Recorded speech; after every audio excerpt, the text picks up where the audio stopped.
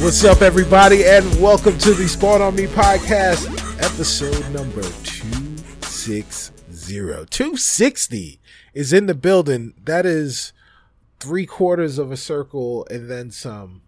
That is not 3/4 of a circle and then some. It's actually it's almost 3/4. Less than 3/4 of a circle. It's almost 3/4. You said 3/4 and some, and then assuming yes, they'd be between right. 270 and 360. But yes, obviously, it's yes. less than 3/4. I'm offended. I'm Right, offended. okay. Right now. All right. Well, you could be offended because you make math look good. I make math look terrible. I make math run for cover. Run for cover.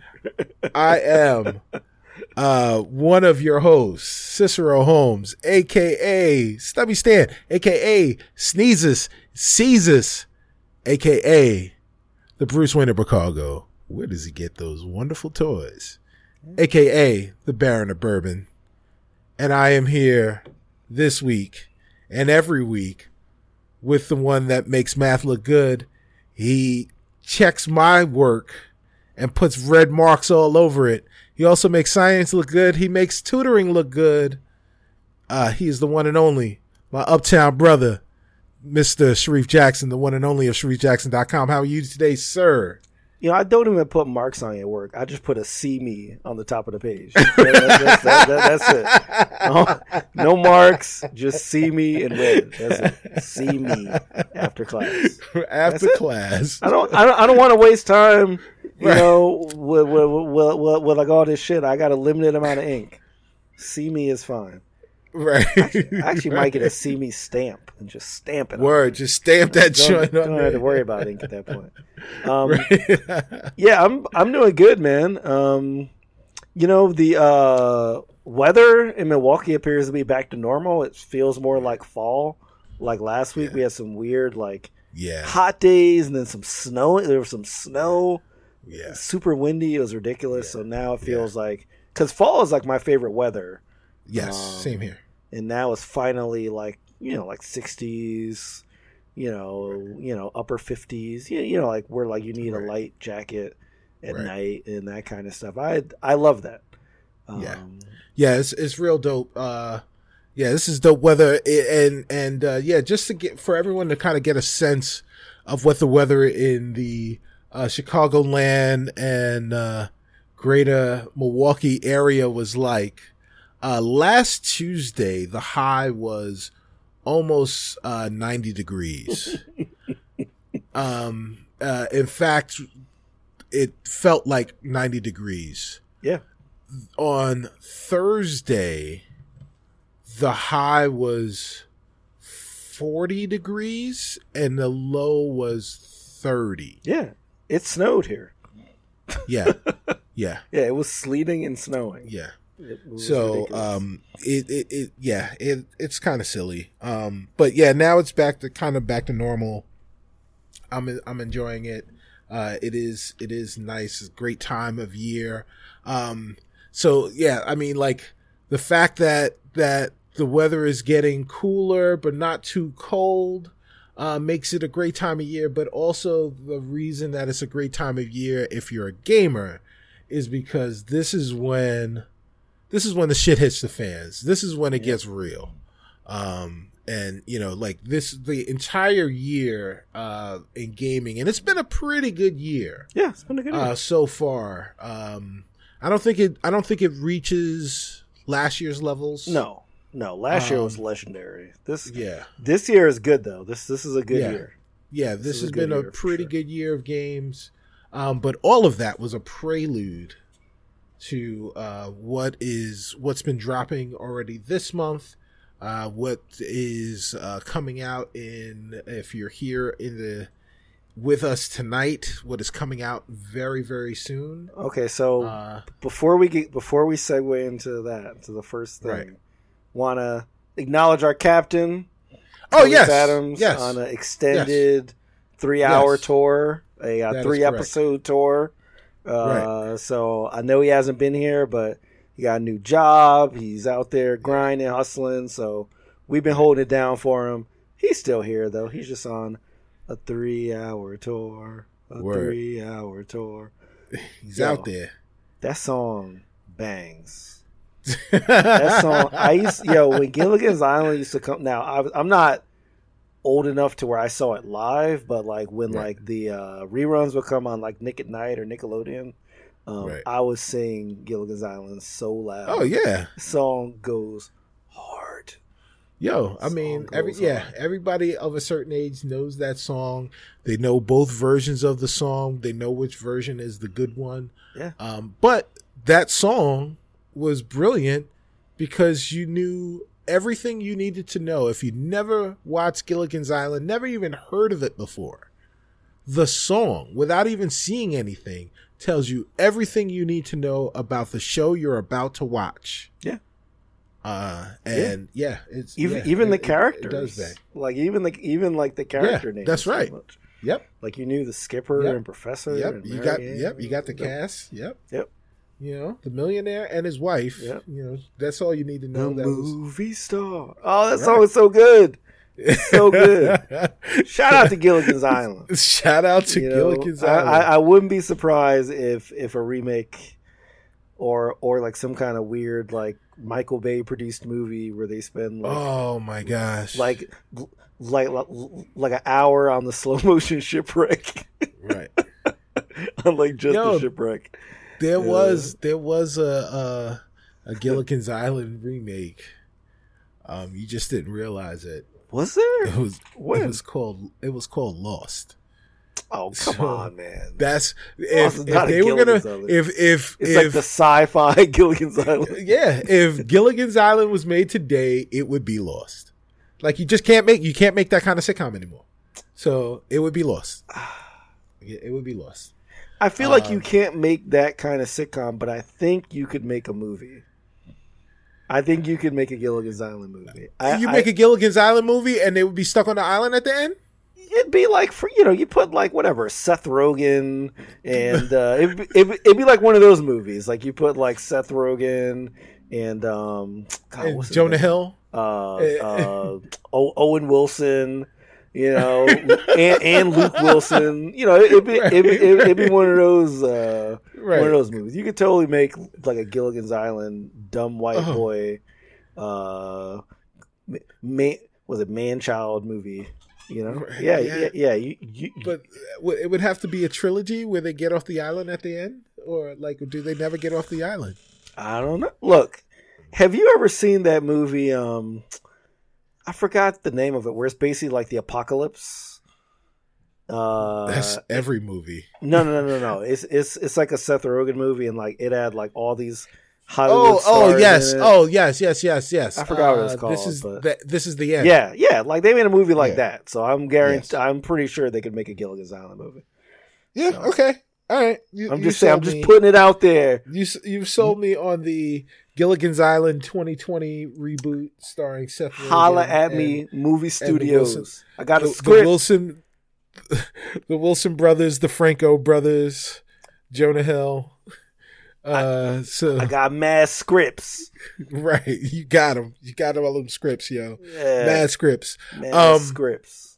Well, you know what? You've come up with those ideas for the mad scripts because you be playing mad games, son. Yes. What you be playing, B? What I be playing?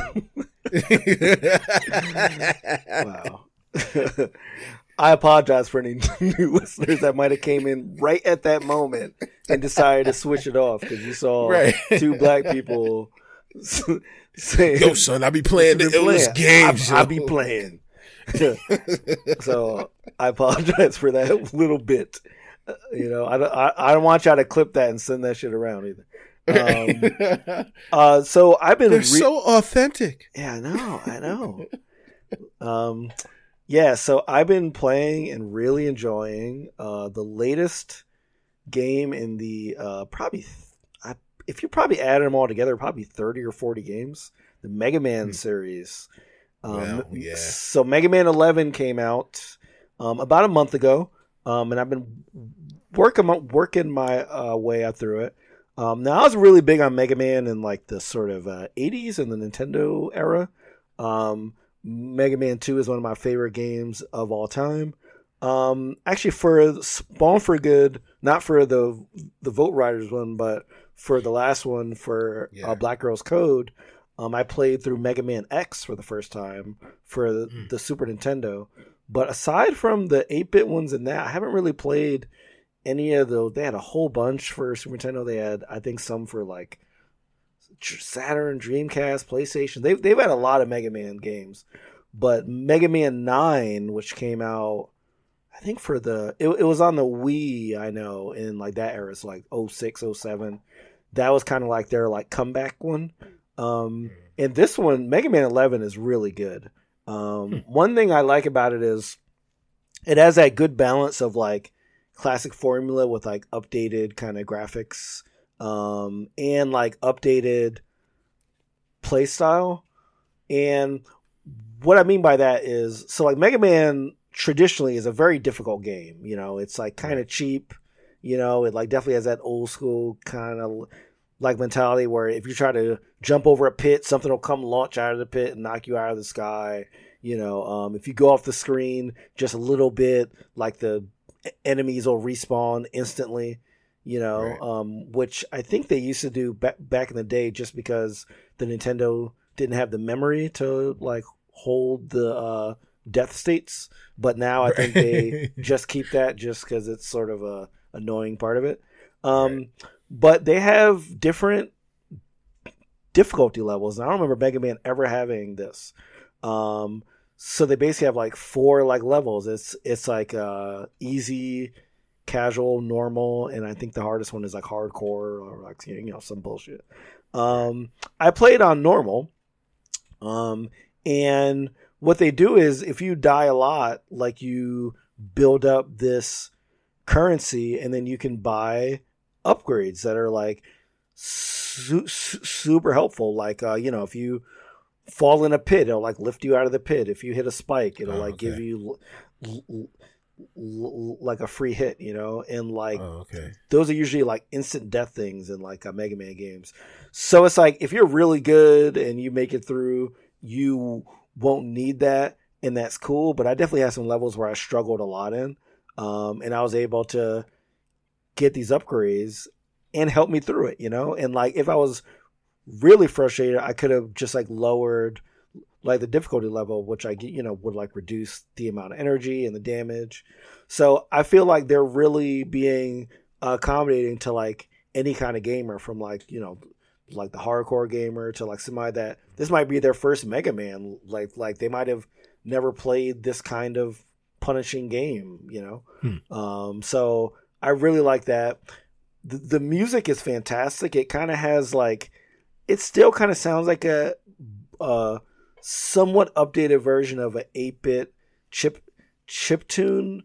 So it has like that like catchiness, but it does sound somewhat modern. I don't know, it's kind of hard to like explain, but I feel like it's like a good balance between the music that you would expect to hear from a game now and the music then.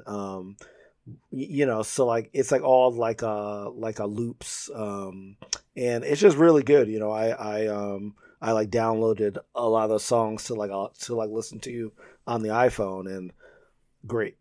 You know, it's the same thing. Like there's, you know, 8 robot masters.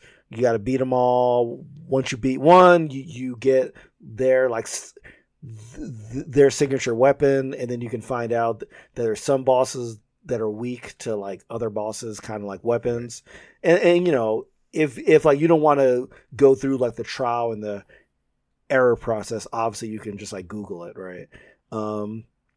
They also made it so that you can change between like the weapons on the fly, which is great because in like most Mega Man games, you gotta go to the pause menu and like select it there. So it definitely made a lot of the fights and the boss battles a lot more fluid without those like pauses where like I could switch to like, you know, the fire gun or like the charge shot or like or my favorite, I think it's called the bouncing balls, I think is the official name. TM. Yeah. There's like one level where I think the robot's called Bounce Man. It's a completely ridiculous robot. It makes no sense. But the whole level, like it's like you're bouncing around in like one of those fucking like a kid like bouncy houses and stuff, you know. So I like that, like the game, you know, it doesn't take itself too seriously, you know. I think some Mega Man games do kind of try to like make it like, you know, like you're out saving the world, and it's kind of like this like super serious tale. I'm like, yo, I'm bouncing around fighting robots called Bounce Man and Acid Man, you know. The Dr. Wily stuff is actually really similar to the old like Mega Man games. So I wish they were a little more experimental with the last couple levels, because they do tread a lot of similar territory. But aside from that, I had a lot of fun with it. Highly recommend it if you have any interest in a platformer. If you don't, this isn't gonna change your mind. I mean, it's not like a revolutionary game. It's the same archetype of game that we've been playing for like 30 years. But it's fun, you know, and like I can tell that like Capcom put a lot of love into it. So, I mean, it's out for every platform out there, you know, including the PC. I played mine on the Switch, but it's on Xbox, PS4, Steam, and the Switch. So, and I believe, I forgot how much I paid for it. I think it's like $20 if I remember right. Okay. So yeah, check it out. So are you a Mega Man fan? I played Mega Man 2. I am a fan of Captain N. Sweet. So that's mega awesome. Right. Everybody look for Sharif as Captain N. Sure. From Dragon Con, the Dragon Con, yeah.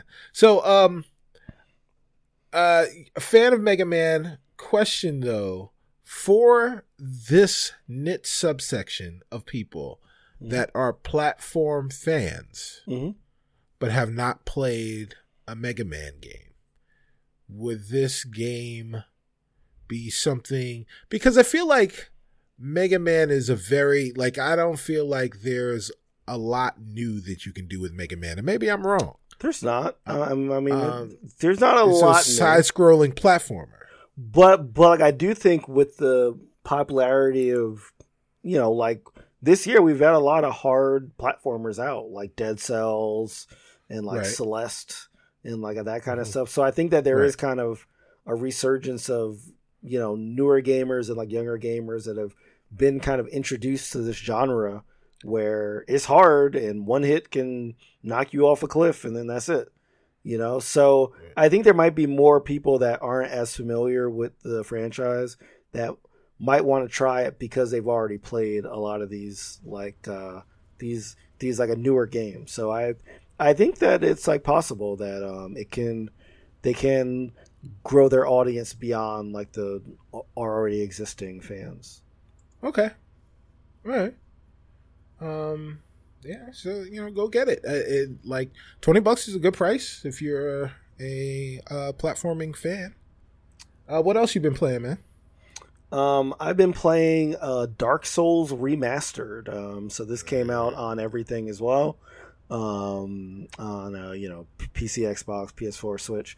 It's you know, like I said, it's a remade version of Dark Souls 1, which I've never really played. I'm not a Dark Souls fan. I did play a little bit of Dark Souls 1. I played for maybe an hour and I was like, this game is not for me. And I was like, you know what? I need to give it a second go because I know people love like the genre. I like difficult games, but for some reason this game just seemed like it was like not fun difficult. But you know what? I gave myself a couple of hours and I can see the fun in it. It's I guess the frustrating thing when I first played it is, I mean, it's very old school in that they give you nothing. No waypoints, no mission, you know what I'm saying? Like there is no apparent goal. Like you just show up in a prison and you got to fucking find your way out and it's not obvious. Like as soon as you start, you have a weapon that might take out maybe 2 points of damage. And within 5 minutes you're in front of a boss, and if you try to kill that boss, you can't. I mean, maybe you can, but it would take you like forever. Right. And there's like a little door that you have to find to escape from it and then come back and fight it again. And they don't tell you any of this shit. Right. So I spent like 20 minutes trying to like chip away at this like huge dragon boss, you know? But at the same time, when I did beat him, it was super rewarding, you know? Right. So I can see that kind of push and pull, that like frustration, but the rewarding after you figure it out. I'm on, I think, the 3rd main level now. And it is pretty cool. I mean, there are some times where you just die and there's nothing that you can do about it, because it's kind of like trial and like an error. Like you might open a door and a huge ball just comes and just kills you. It's like, oh, I guess I shouldn't open that door the next time, you know? And there's no like way to tell. It's just like straight up like you tried it, you know? And then that's it, you know? So I think that's the reason why the game probably won't appeal to everyone. But I must say I was wrong about it. It is good. It is fun. And I can see why people really like it. Now, I've not played Bloodborne. I've not played, you know, any of the other Dark Souls or Souls-like games. I guess there are like a whole bunch of them as well. Yeah. But yeah, it's good. And like I can see what I missed, and you know, I'll probably be trying to get through all of this. You know, cuz I get, you know, I just been playing like in between like my tutoring sessions and stuff, you know. 20 minutes here, and like also playing Dark Souls while you're like using the bathroom, very interesting experience, I must say. Okay. Just to let the people know. All right. Well, hey, you know, that is the best. That's the optimal Switch. Optimal Switch environment to play. There you go. There you go. Yeah. Everybody knows that Reef's Switch has been flagged. Yeah. Yeah. Have you played any of the Dark Souls games?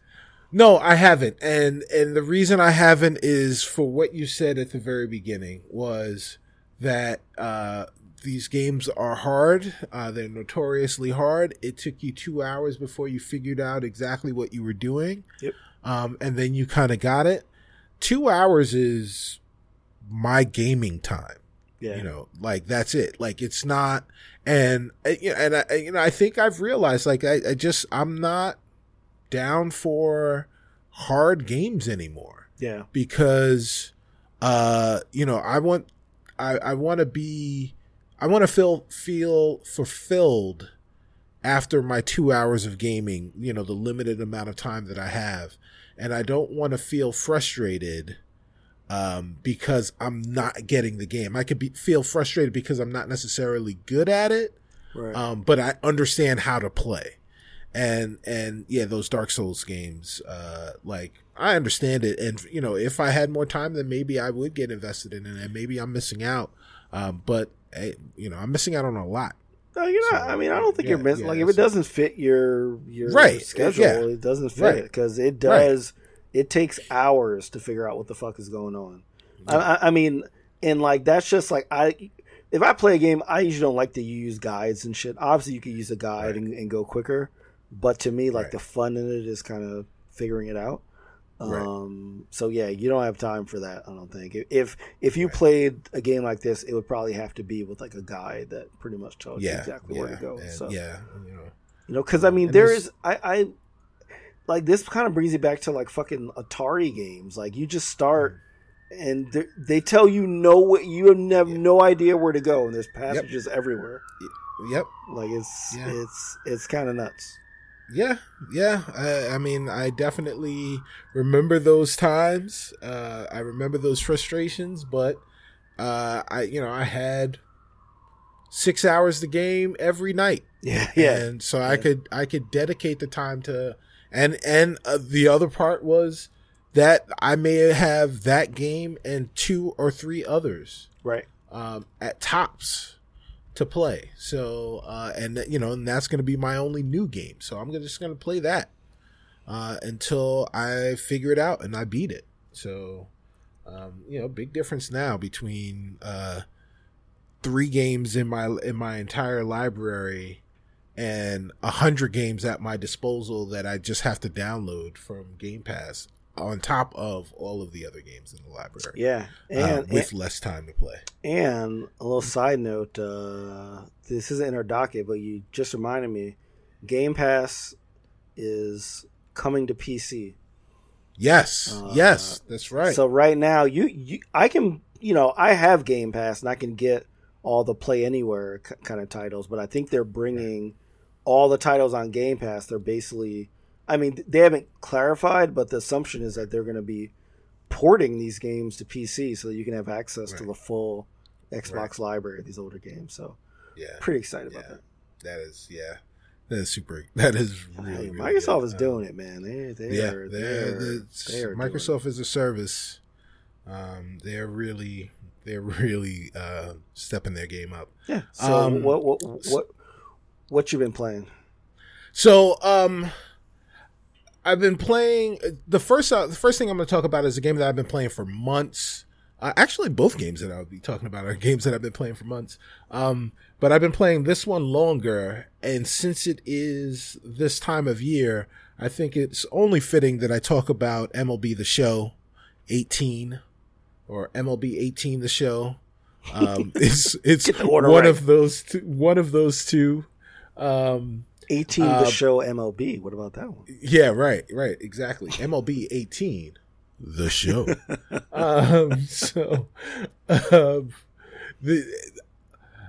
This is yet again an annual sports franchise. It is World Series time. I am wearing my Yankees hat. The Yankees will never die, and baseball season is over. Let's go Dodgers, I guess. But hey man, you should be rooting for the team that beat you, so you could be like, we lost to the champs. Yeah, you gotta be a Red Sox fan out there, man. Come on, you gotta be a Boston fan out there.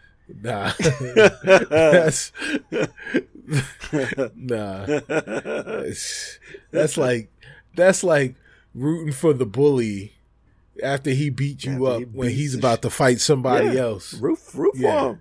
Right. Nah. The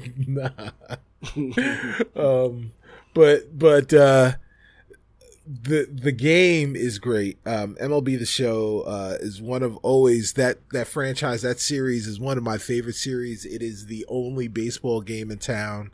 It is a complete motivating factor for me owning a PlayStation 4. Is some people buy consoles sometimes for exclusives. I bought my PlayStation for an exclusive, and that exclusive is MLB The Show. Okay. It is the first game I played when I got my PS4 Pro. Nice. It is, I really, really, really excited about that game, and it is well deserved. It is well earned. Shout out to Sony San Diego. I'm not sure if they're Sony San Diego anymore, but fantastic game. Beautiful recreation of America's pastime. All of the kind of nuance. A lot of people don't like, a lot of younger people don't like baseball because it is a slower sport. It's an old man sport. People are just kind of walking around. They're just kind of doing their own thing. And this game actually kind of recreates that, very, very well. You'll hear chants, about, if you're the opposing team, you'll hear chants from the fans talking about, go back to, wherever, or call you a bum. That sounds like it could be very problematic. Like, go back to, like... Well, they'll say, like, go back to the country you came from. Right, yeah, right. Well, wow. No, they'll tell you, like, to go back to the sports town that that your team is from. Just checking. Right. I don't want these, go back to DR or go back to Africa chants. Right. They're throwing bananas. Oh, man. So they'll deride you if you're an opposing player, and especially boo you if you're one of the stars on that team. Pretty viciously, but conversely cheer you greatly when you're at home. And you'll hear like the first base coach tell you different things, and because it's the PS4, you'll hear that chatter coming through the controller. Oh, nice. So you'll hear the stands coming through the speakers. Nice. But you'll hear all the on-field stuff. So like if you're fielding, you'll hear one of the players tell you, "Oh, 2-2, so throw it to second base." Yeah. And you'll hear the third base coach say, round the bases, or whatever it is. Nice. Like you get all of that stuff, all of the ambient sounds and moments of the game. But one of the things that I love about playing sports games in general is I play them like RPGs. You get your My Player mode, whatever it is. Oh, of course. MLB The Show has the Road to the Show mode, and they're unique in so much. And not only is it unique because it's baseball, so you have the minors, you have several minor league systems before you make it to the major leagues, aka the show. But they're unique because 4 years ago, three iterations of the game ago, they decided, hey, you know what? We're going to solve that problem that all these sports fans have, where they try to play the game, they try to play their My Player mode, but they can't. They never have enough time to actually finish a career with a player before the next game comes out. Well, we'll allow you to import your character from year to year. So I've got a batter that I've been playing in MLB The Show since this whole thing started. So 4 years. Wow. He's 6 or 7 seasons into his major league career. Wow. It's 7 years into the future. I'm playing every game. Awesome. Yeah, it is really dope. I've gotten to a free agency. I'm trying to break records. I actually have this really guy. Cool. Like this character is my guy. What's his name? His name is Frank Sanders. Wow, you picked the most generic fucking name. Yeah. Frank Sanders. Owner of fine chicken restaurants. That's right. That's right. Unbelievable. Yeah, Colonel. His nickname, the Colonel. The Colonel. No, I didn't think of that one at the moment. That's pretty cool. Time, so yeah, that's pretty dope. Because that is an RPG, right? Like that's like playing WoW or Destiny or whatever. Right. You have your, I've had my same Destiny character for 4 years. Right. That's pretty dope. Yeah, that's pretty dope. So it is great, and what they do is when they do make new additions to the Road to the Show mode, they integrate those additions into your character. So now what they have are these cutscenes periodically where you'll wind up talking to your agent. Your agent will kind of assess where you are in your career, what you want to do. You can ask for a trade. You can tell them you're not happy. Yeah. So all of those things will happen, but they didn't happen in the previous season. So in next year's iteration of the game, when Frank Sanders moves on to that one, there will be more things that I could potentially wind up doing. So the only thing I would ask is specifically for Yankee games, but preferably for anything, if they add Desus and Mero as announcers. Right. I don't know if you've ever heard them talk about Yankees basketball, but it is, as anything they say, it is hilarious. Yes. And they like Mero, especially I've heard him on Bill Simmons' show. Right. He knows his stuff, Yeah, they are true New York sports fans. Yeah, they know their sports, we're not just loud and obnoxious. We're the type of fans that you truly hate because we're not loud, obnoxious, and we know what we're talking about. So, you know. Yeah, exactly. So it really is irksome. Yeah, I would love to hear them in the game because like they got Bill Simmons in 2K19, so he guest commentates on some of the games. So you know that's really dope. Get some decent Mero in there. The show, hey, be dope.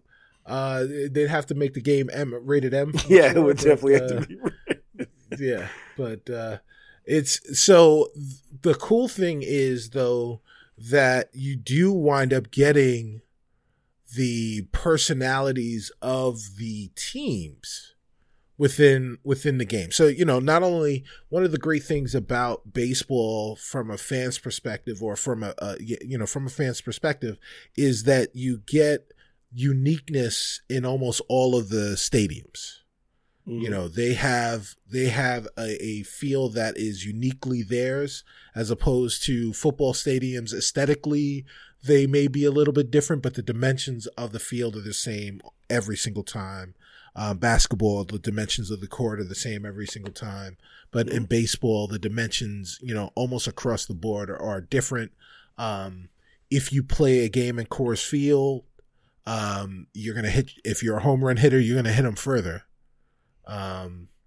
If you play a game in not Shea Stadium, but in Citi Field. I mean Citi Field. Wow! How dare you offend Citibank?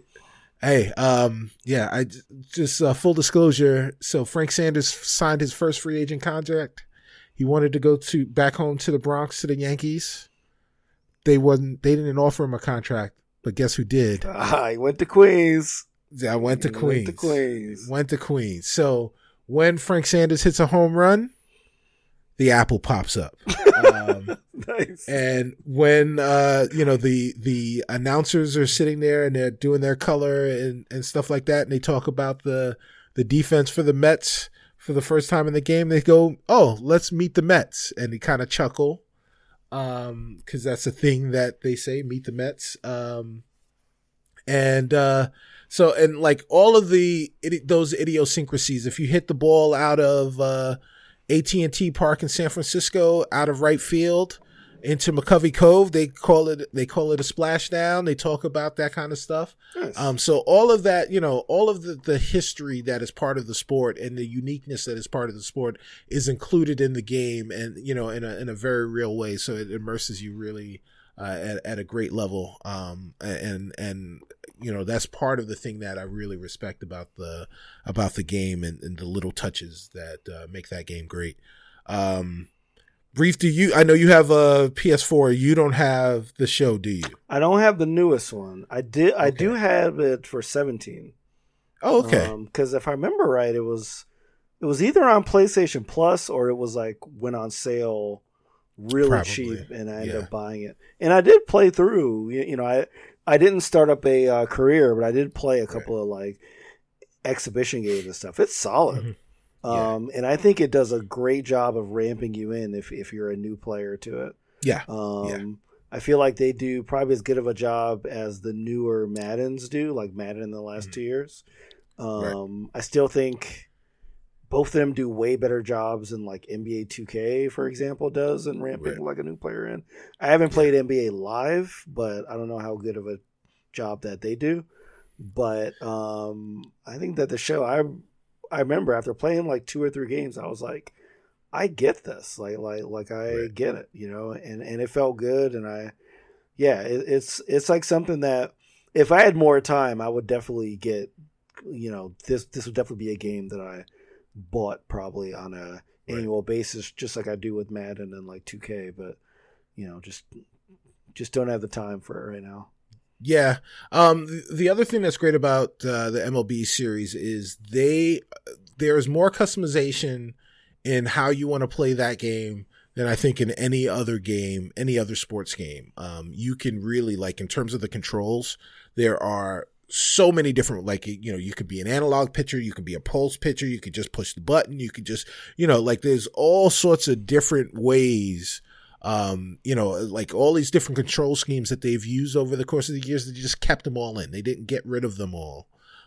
Or, they didn't get rid of one in favor of another, and they just included them all, and you can mix and match those control schemes at your leisure. It's just a really, really slick game. It is a great game to play. And if you love baseball, you already have this game. But if you're thinking about picking up and playing some baseball or learning about baseball, there's no other place to be than on MLB The Show 18. The other game that I'm playing is a game that I play every day on my phone. Ooh. And it is from EA. It's called Command and Conquer Rivals. So they got you with they got me with that EA Play demo where they just yep sat people down without saying anything and had like a 5-minute match. Yep. I've always kind of been I've fancied myself a strategist. I've played RTSs on occasion. I've never been terribly good. I'm better at turn-based strategies. But the this one I saw at EA Play, and I was like, hey, maybe I'll give it a shot. I got into the beta, and I was playing, and I was getting my ass kicked a lot. And I just kept playing, and it is super fun. It's super fast. You can play a match in like 5 or 6 minutes. So it is a perfect phone game if you're sitting around waiting for things to happen. You're taking a bio break. It is the perfect game to sit and play. You can play as the Global Defense Initiative, GDI, or the Nod from Command and Conquer lore. It is like a game of rock, paper, scissors, shotgun. Cause it's like you have all of these different weapon types or not weapon types, but like, vehicles and units, infantry or planes or, whatever the case may be. You've got, different bosses that have different specials, and you're playing live against other people around the world. It's super fun. Okay. It's free on your phones. Yeah. I haven't invested a dime into it, and, they've really refined it from the beta to now. Mm-hmm. I think it went gold maybe a month or two ago. And they've still been refining it. And I think the system works a lot better now than it did before. It's a really great game, and they're doing seasons and stuff like that. Okay. So, yes, you can get in and ramp yourself up to getting a ranking, before the season ends, and you get cooler and more shit. There's lots of ways to earn currency and cards so that you can upgrade all of your different units. It's super cool. Okay. Yeah, I mean, I gotta say, when I saw it on EA Play, it looked completely silly to me. Right. And therefore, I've never even checked it out. But, I might, it's free. I might give it a download and just check it out and see how it is. I had a match today that was I would have loved to have heard the shoutcast on this match, because it was so tense. And the way that I won was so incredible that I was just like, oh, I couldn't believe that happened. And you can watch a replay. So I watched the replay. I saved it as a favorite. I shared it out. And hopefully I'll be able to share it on Twitter somewhere. If I can figure that out. I'll share it so that everyone can see it. It was super cool. I think it's worth a shot. Does your phone? Because you have a Samsung, right? Yeah. Oh yeah. I could have recorded it. Yeah, I was about to through say. the game player thing. Yeah, you could do on here. Yeah. Yeah. Well. Yeah. Yeah. Well, hey, man. Next time you get into a super intense match when like you're in line at the groceries and you're like shouting at your phone, right? While these old ladies are looking back at you, like, what is wrong with that? Yes, that scary black guy in here. That's right. Shouting Command and Conquer instructions in here. That's right. Out loud. Die, bitch. So. Yeah, it's super cool. If you've got a phone, and you've liked, if you had a passing fancy in real-time strategies, give it a shot. Download it. Check it out. If you don't like it, uninstall it. But if you do like it, make sure you remember where you got that advice from. All right. So, yeah. Let's talk about some stuff that happened this week. How about that? Yeah, let's do it. So, last week we talked about Rockstar's crunch culture. I think we were definitely two sides of, we had differing opinions somewhat, but I think we were two sides of the same coin with regards to it being toxic, this crunch culture, and kind of being less than pleased with the way Rockstar handled things.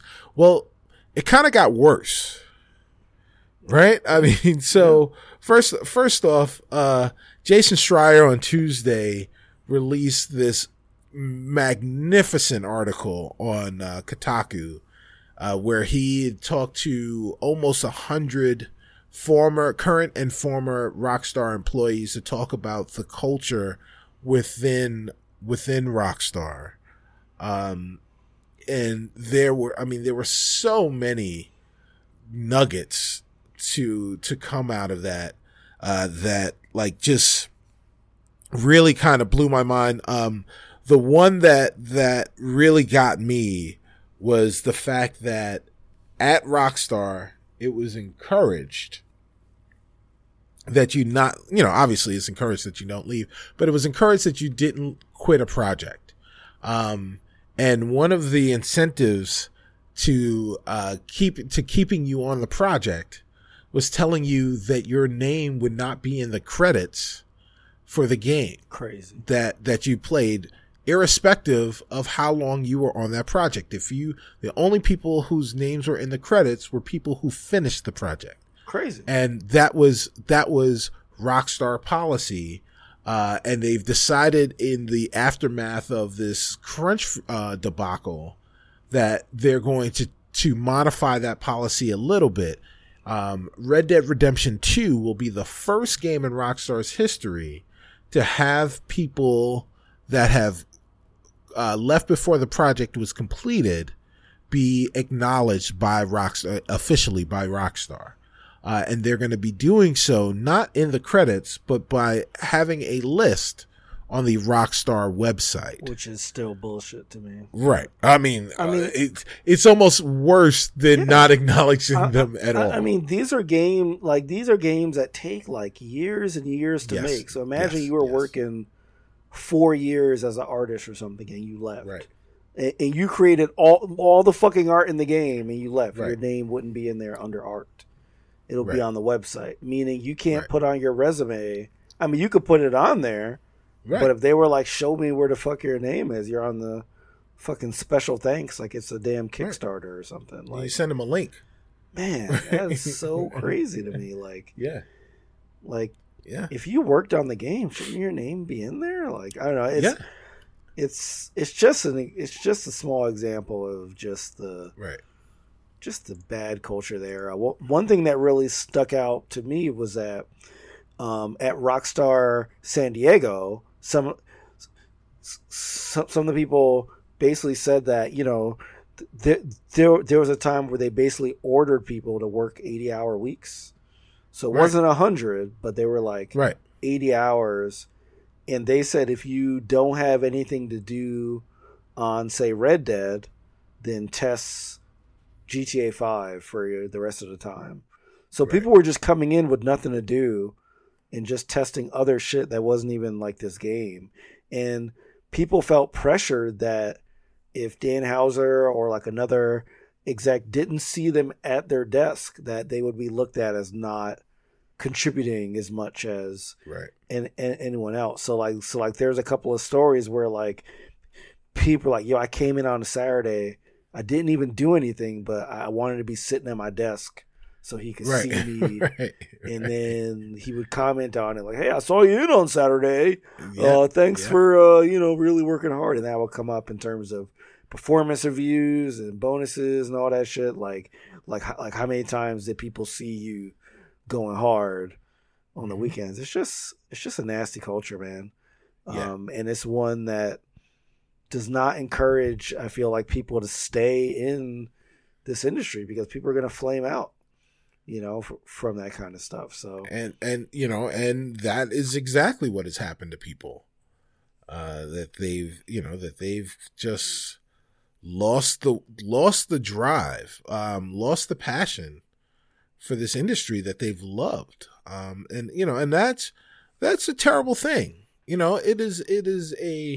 It's a terrible prospect when someone dreams about doing this thing, has a talent in doing it, and you take that away from them because you've created, you've traumatized them from wanting to do this work anymore. Like, the fact that, sometimes you'll associate a certain action with a time in your life, and that's the end of it. And like, I must say, there is a diversity of opinion from the employees in this article. Not everybody was like, this is terrible. Some people were like, this is great. I got to make one of the greatest games out. I was willing to do the sacrifice. So I think that Jason did a great job here of like showing that a company as big as Rockstar, there's never going to be like one response from the employees. Like, there's always going to be people down with it, people not down with it, and people all over like the spectrum in between. So I do like that about the article, that I think it tries to balance it out. Because there are some people that don't mind working that way. But my problem, as I said last week, is if there's that unsaid assumption or that pressure, that's what, makes it kind of crazy to me. Yeah. Let's circle back to last week for a second, and I'll ask you, does knowing this kind of stuff, having this peek behind the curtain, somehow lessen your anticipation for Red Dead Redemption 2? Will it be on your mind as you're playing the game? Will it affect the way you think about the game?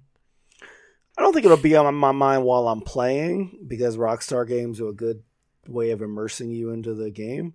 But definitely while I'm thinking about it, while I'm doing any kind of critical thinking or writing about it, for sure.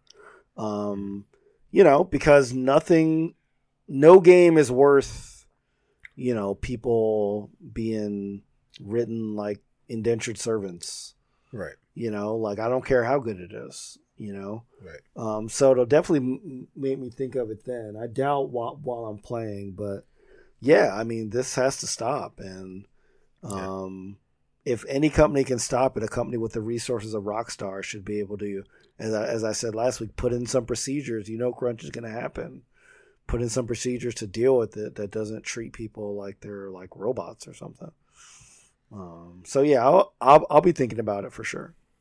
Yeah. Man, I would love to say that it will affect my critical thinking of the game. I would love to say that it has affected my level of anticipation, that it will affect, me as I'm playing it, what have you, that, it'll be something that I remember. It'll be something I remember, but it's not something that will affect me. I think that this latest piece of information, especially this thing about the credits, this shit, that's unnecessarily cruel. Yeah. It is like there is no there's no valuable rationale for why that is a thing that they would do. I think that there are enough people within enough talented people within the technology space that if someone was somehow incentivized into staying because they wanted their name in the credits, and if that person were given the choice, if they weren't incentivized by the fact that if they left, their name would be removed essentially from the work that they've done, that Rockstar could replace them with an equally talented person who wants to actually be there. So I just I think that part is horrible, and had I heard that 6 months ago, it may have made me wait longer to pre-order the game. I still would have pre-ordered the game. I still would have bought the game. So, I guess in the long run, for me, it does not matter. But I think if you buy, it still matters. Like, you can buy something and be critical about it and recognize the problematic parts of it and still buy it. Sure. I think that, but additionally for me, from a moral standpoint, while it is problematic, it's not a problematic thing that bothers me because I'm a proud American, right? And I love this country, flaws and all, and I can be critical of it, but still say there's no place I'd rather live. This country was literally built on slave labor, not like metaphorical slave labor where people were working really hard for inhumane periods of time. No, it was, but we're also getting paid. Yeah. And quite honestly, not only was it built on slave labor, it was built on the backs of our ancestors. With full knowledge of that, I still love this country, and still call myself a patriot, and would rather, there's no place I'd rather live in the world. So if I can unabashedly do that, then I can easily look past the dumb shit that a company that makes a superb video game or several superb video games does. Yeah, I mean, I'm still gonna play it, but I'm gonna definitely be critical about it, and I'm gonna think about as I'm playing it, and like especially after I finish, I'm gonna still be very critical of Rockstar because I think that you can make a great game, but you can't kill people to do it. Like you can't drive people so hard to do it. So keep your critical brain on for a second. Obviously, Bricago, if you let us know what you guys have thought about this entire Rockstar fiasco. Whether you're playing the game, whether you're holding off, maybe you're a conscientious objector, and I applaud you if you are. But yeah, let us know. We want to know. But while Reef's got his critical brain on, he's rocking his critical hat. Yeah. Sony recently came out and said they're going to do a thing that we never thought they said that they would actually do. And that is allow you to change your PSN handle. Yeah. But all that glitters is not gold. It's not? No, Reef. You sure? Because I feel like that's you. For some reason, that made me think of. You ever seen like the Leprechaun horror movies with like a Warwick Davis as like the homicidal leprechaun? Which one was that? Oh, they made like 5 or 6 of them. Wait a minute. So he was the leprechaun in all of them? I'm pretty sure, yeah. Oh, for real? I had no idea. Yeah, it was Leprechaun in space. It was like Leprechaun in the Hood, Leprechaun in the Space, Leprechaun 2, Leprechaun Back to the Hood. Yeah. I didn't know there was a Back to the Hood. Oh yeah. So like when I was in college, we had a Leprechaun watch party where we had drinks and we watched all of them in a row. So I am familiar with the Leprechaun series. The Leprechaun. Oh my gosh. Yeah. Oh yeah. So yeah. It just made me think about something. He's like, oh, that glitters is not gold. It just sounds like something he'd say like before he murders someone. So maybe you're the Leprechaun of Chicago too. I don't know. Yeah. There you go. I'm the Warwick Davis. Another freaking AKA for you. Yes. Bagata. So you read the fine print. Yes, I did. Well, or someone else read the fine print, and you read the article about them reading the fine print. Yeah. So like a bunch of users on Reset Era on like the site there, they got some invites to the software 6.1 preview, and they basically had a whole bunch of caveats on there. I'll read a few of these. It says, you may lose access to content, including pay-for content that you have acquired for your games, including content like add-ons and virtual currency. You may lose your progress within games, include game save data, leaderboard data, and progress toward trophies. Parts of your games and applications may not function properly, both online and offline. Your previous online ID may be visible to you and other players in some places. So this is crazy because this is like a very nice way of saying that you could literally boot up, say, The Witcher and have no access to the $50 season pass content that you got. Right. Or you might boot up NBA 2K and lose all your VC, all your virtual currency. Or you might, I don't know, be playing like Red Dead and you're like 80% through the game and you log on and that shit is gone. Right. Or you're playing Spider-Man. Yeah. Yeah. And it's all gone. Right. Yeah. And then the most general parts of your games that asked may not function. That could fucking mean anything. Yep. Like that literally covers anything. That means your console can brick. That means you cannot put it in sleep mode. That means your controllers might stop working in the middle of a game. Like, what the fuck? Like, like I know over the years, like they've said, look, guys, we can't do name changes. It's too intertwined in our code or whatever.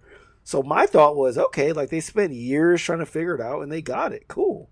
Seems like they have not. Right. And they're just like, if you really want to do it, you're willing to risk all these things. I was telling Steve before, I was like, this is some shit I would think that Nintendo would do. Like if they ever had something to change your ID. This sounds so ass backwards. I'm just like, if this is how it's gonna be, like, just don't offer it. Like, this is right. This I mean, because you're still gonna charge me to do this. Now the first change is free. First change is free. That's right. First change is free. So I mean, the first hit is free. Right. But like, if your crackhead ass come back, right. Right. Yeah. Then it like looks like it's like $9.99. I don't know what currency that is. It looks like euros. And supposedly PS Plus people get a 50% discount. Right. Right. So yeah. I'm hoping this is just part of this preview beta and that these warnings are not in the final version, but if they are, man, I can see some people like not even reading this and just going through and just changing it, and then they try to access shit and like they're like, oh man, oh my gosh, yeah, because like if you're stuck with, so and PSN has been around for 10 years, right? Yeah, I think so. A little over 10 years now at this point. But so if you were, I think it's been around for at least 12 years. So if you're 24 now, you created your PSN name when you were 12 years old. Wow. Like, you can rent a car now. You created your PSN name when you were 13. Yeah. You were, like your voice was still cracking. Yeah. So who knows what your name was then? Like, what was important to your life? What made sense to you then? And if you're a big PlayStation gamer, you've just been you've been saddled with this embarrassing, horrible name for the longest period of time. And now that you finally have the chance to change it, and you change it, and everything you've been a huge PlayStation fan for, half of your life, you change your name, and now all of your shit is gone. Yeah, I would rather them not even do it. If this is how it's going to be, I'm like, just tell people, look, I've been dealing with this shit for 10 years. Deal with it another couple, and hopefully, like when the PS5 comes out, we'll completely rebuild it up, and we'll find a way for you create a new account, you sync your old shit over, and that'll be that. Like that's to me that's would be the way to do it. If this is the best that you can get, where it's like, yeah, part of your shit might not function. It's like, what? Like, no. Yeah, your DLC is trash now. Man, it belongs to somebody else. My DLC, fool. But like, if Reef, if you were part of the beta, would you even change your name? Now they do say that you can revert it back once during the preview period. Okay. So what they don't say is, like I switch it and I lose access to all this shit. If I switch it back, am I going to regain access? I guess so. Presumably, because the fact, the thing is that you were...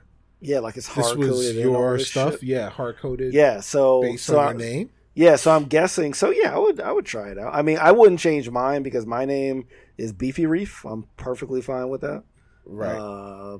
But, so I personally wouldn't change it, but I know a lot of people would. I know there's a lot of people with ones and zeros and X's and emoticons in their name and shit, and like as you said, they made them at 12 and now they're 24, and they're like, I need a grown up name. Right. So yeah, this is bad. Yeah. Bad news.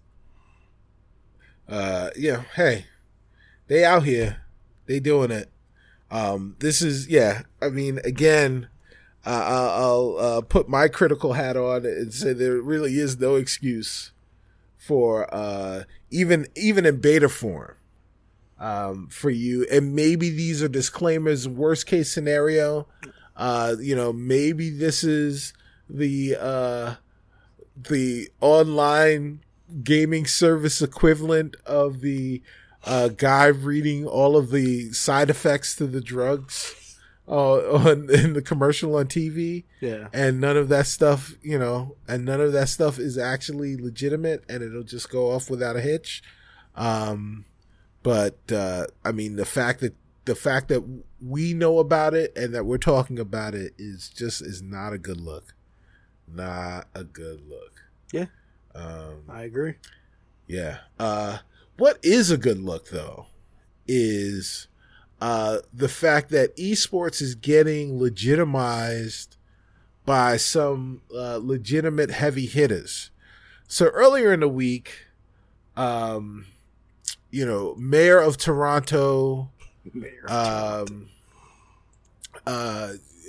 ambassador to the Raptors, every hip hop artist's best friend or every NBA player's best friend, and all around good dude, Drake became a major owner of 100 Thieves, the esports, the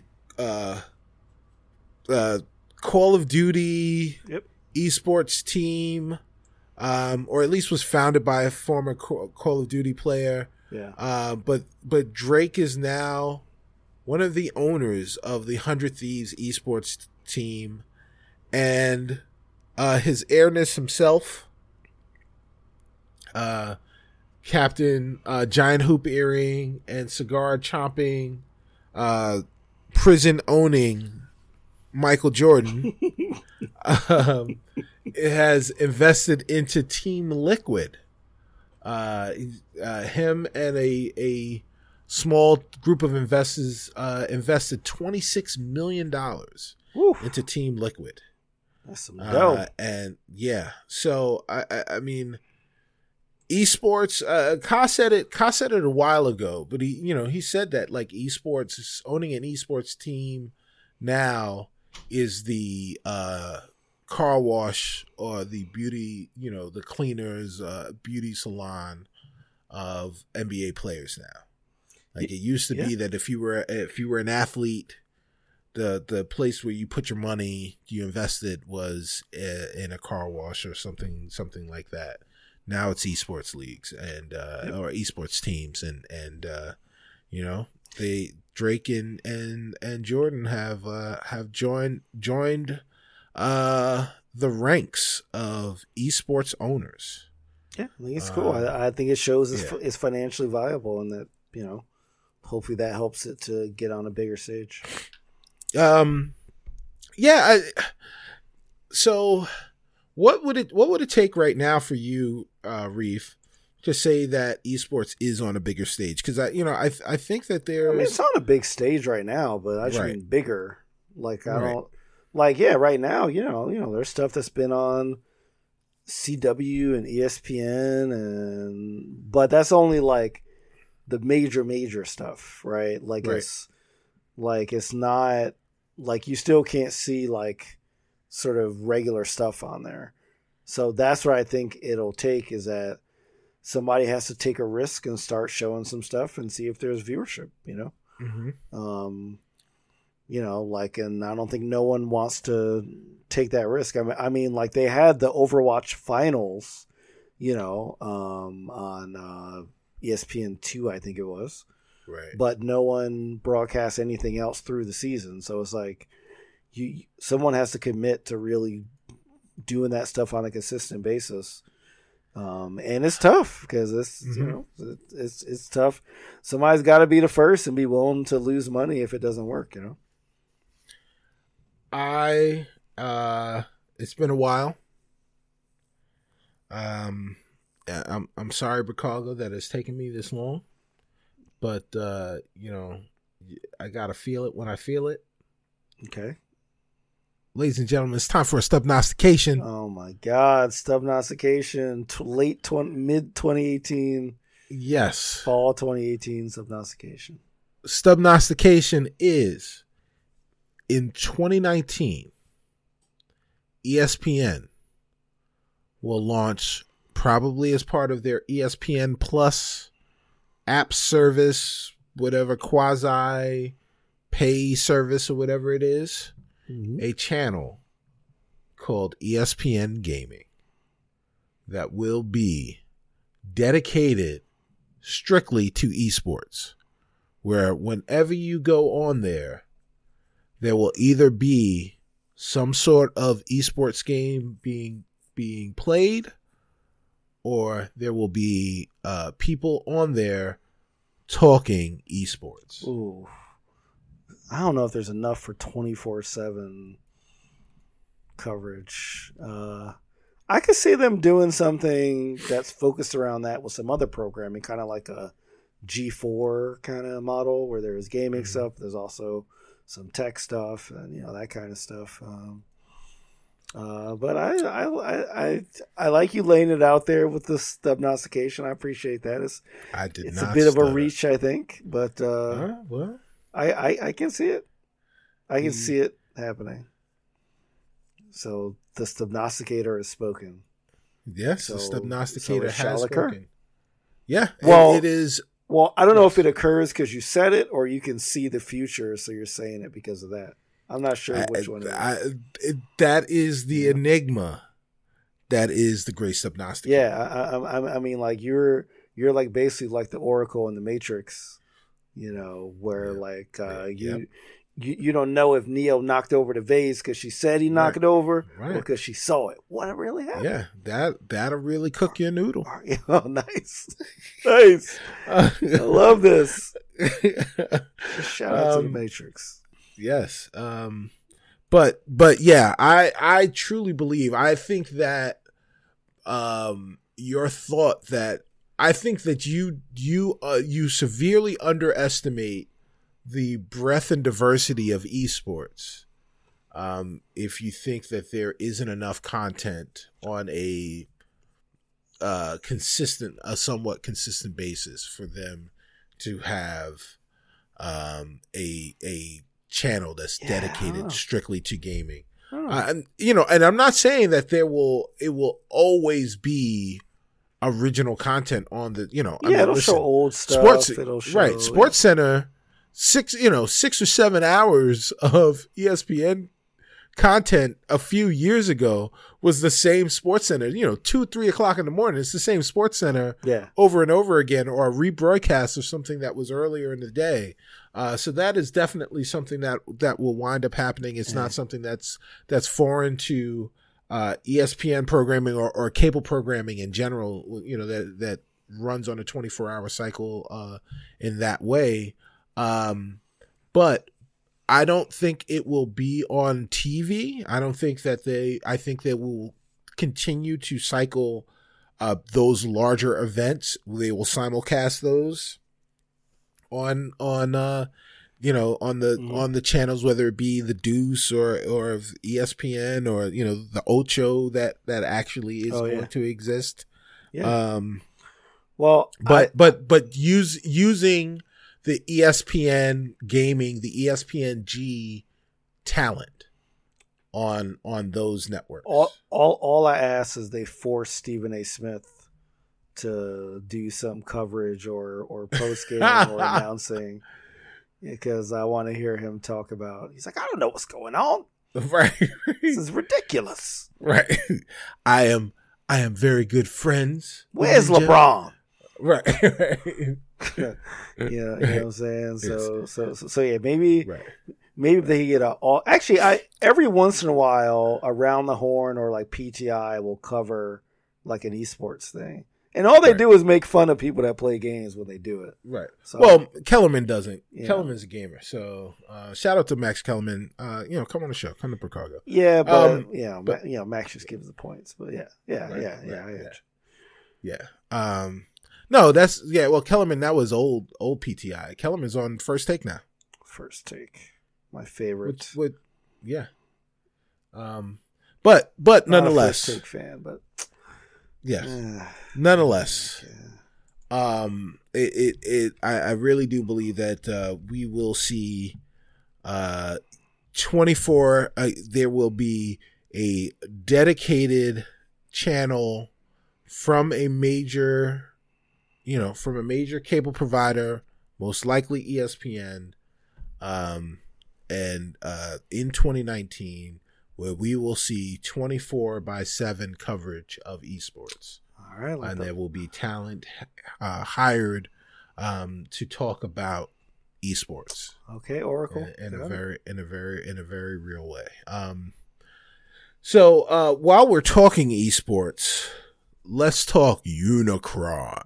Yes.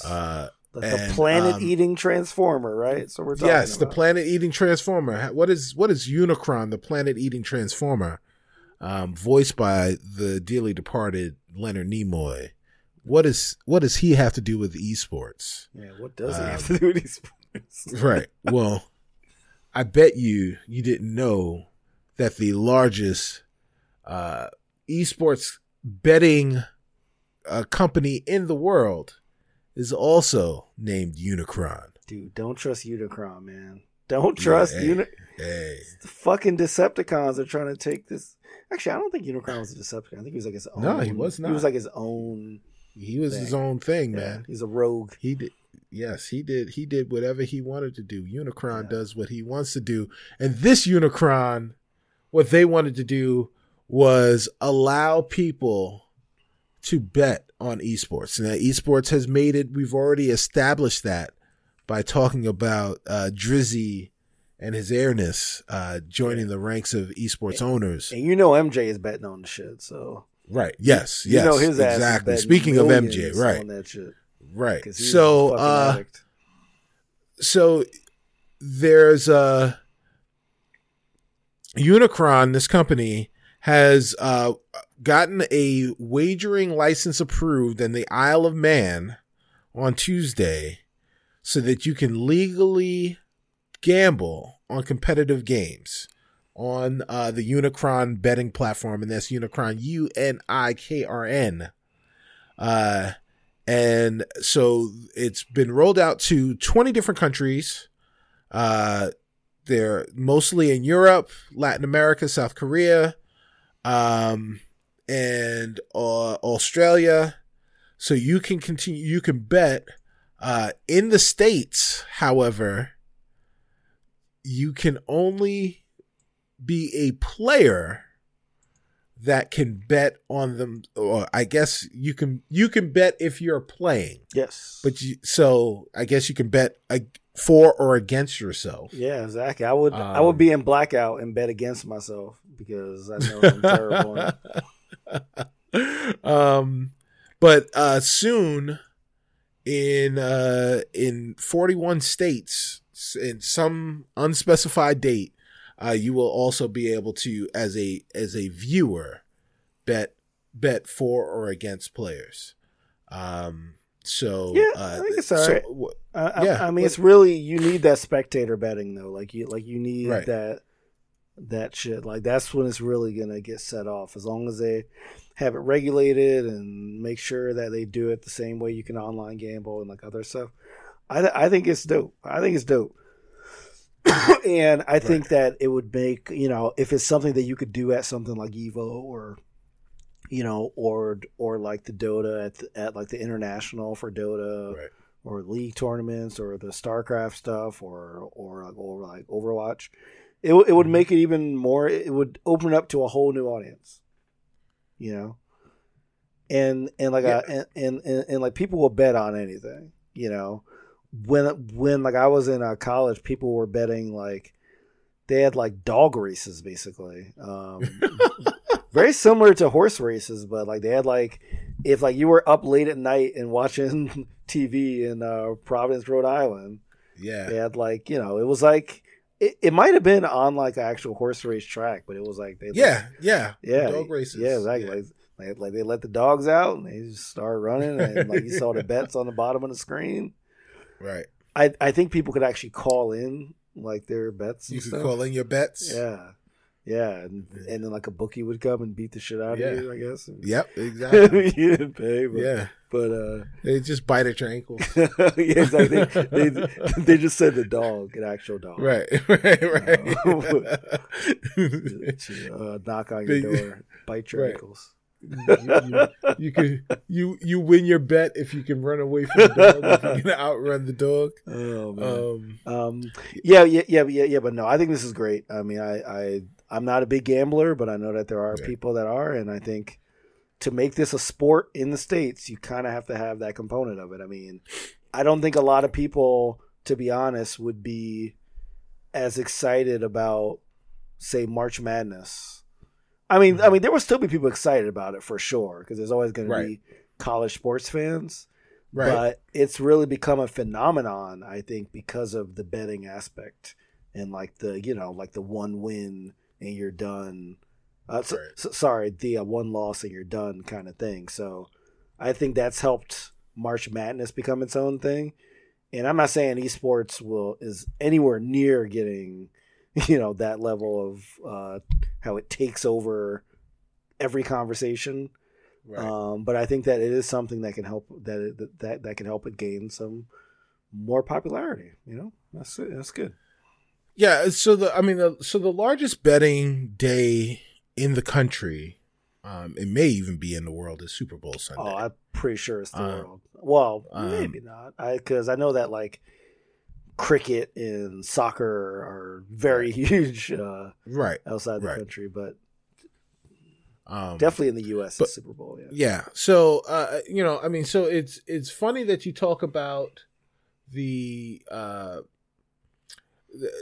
it becoming legitimate, betting helping to legitimize, or gambling helping to legitimize esports. But you've got to remember that still in this country, gambling or betting on games is illegal in most places, not named Las Vegas or Atlantic City. So, you know, and we all know that people gamble on games. Yeah. And I think that, you know, football, the NFL football is, you know, it's still far and away the biggest earner for bookies, for bettors. Oh yeah, because it's a game a week and the spread is easy to calculate. Right. Yeah, for sure. Right. So, but you know, we're talking about legal gambling in esports.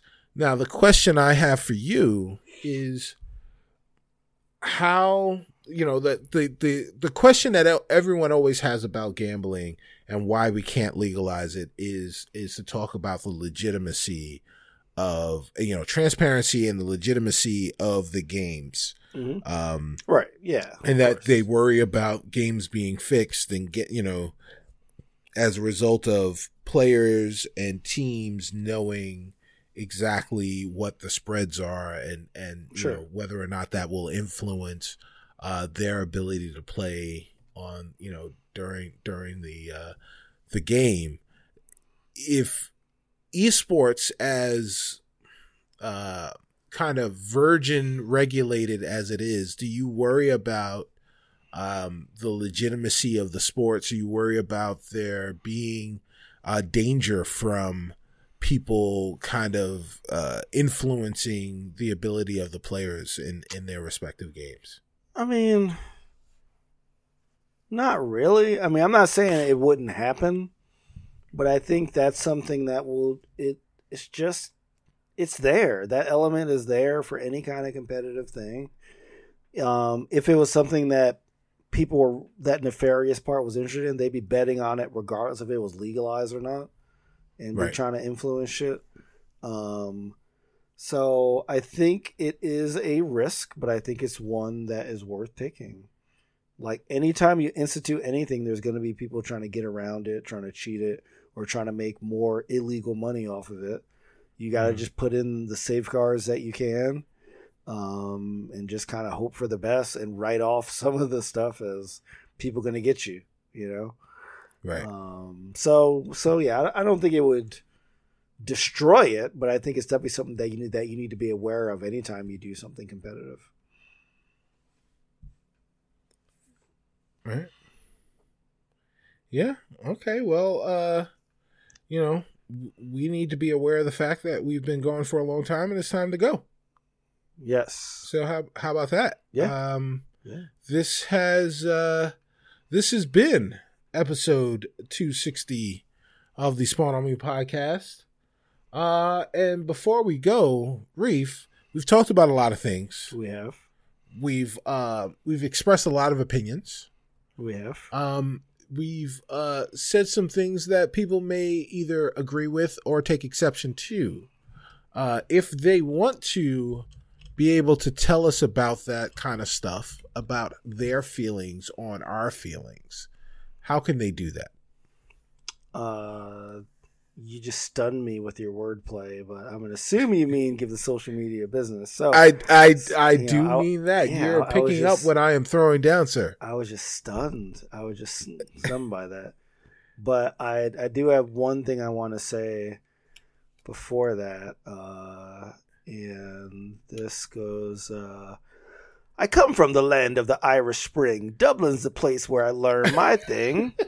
From the Emerald Isle to your place in the hood, I'm the man in the green, come to do no good. Lep in the hood, come to do no good. Lep in the hood, come to do no good. That is courtesy of Genius.com. You can look up the Leprechaun rap, because at the end of Leprechaun in the Hood, which features Ice-T, by the way, yes. Leprechaun does a full 3-verse rap.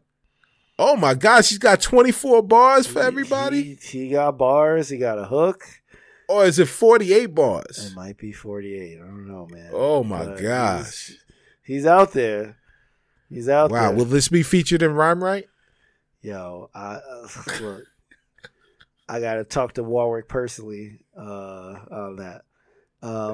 Yeah, so for more Leprechaun raps, you can go to spawnon.me.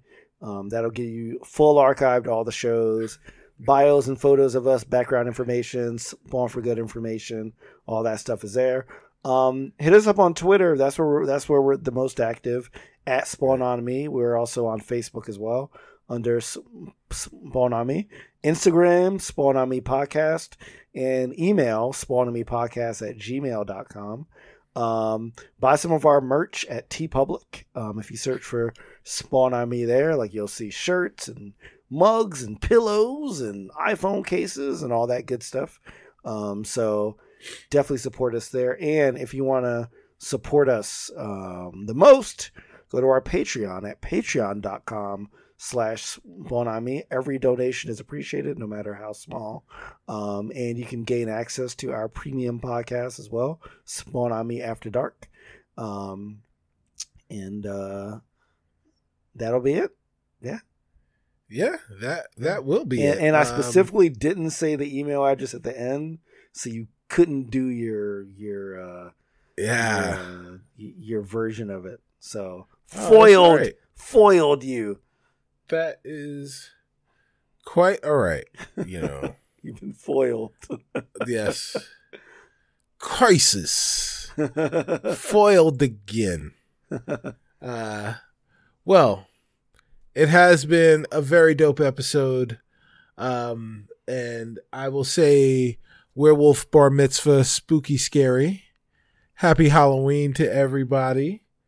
And for the absent, the voyaging Captain Khalif Adams, for the uptown leprechaun Sharif Jackson, I am the Baron of Bourbon, Cicero Holmes. We are the Spawn on Me podcast, and we say boo. Up in the hood.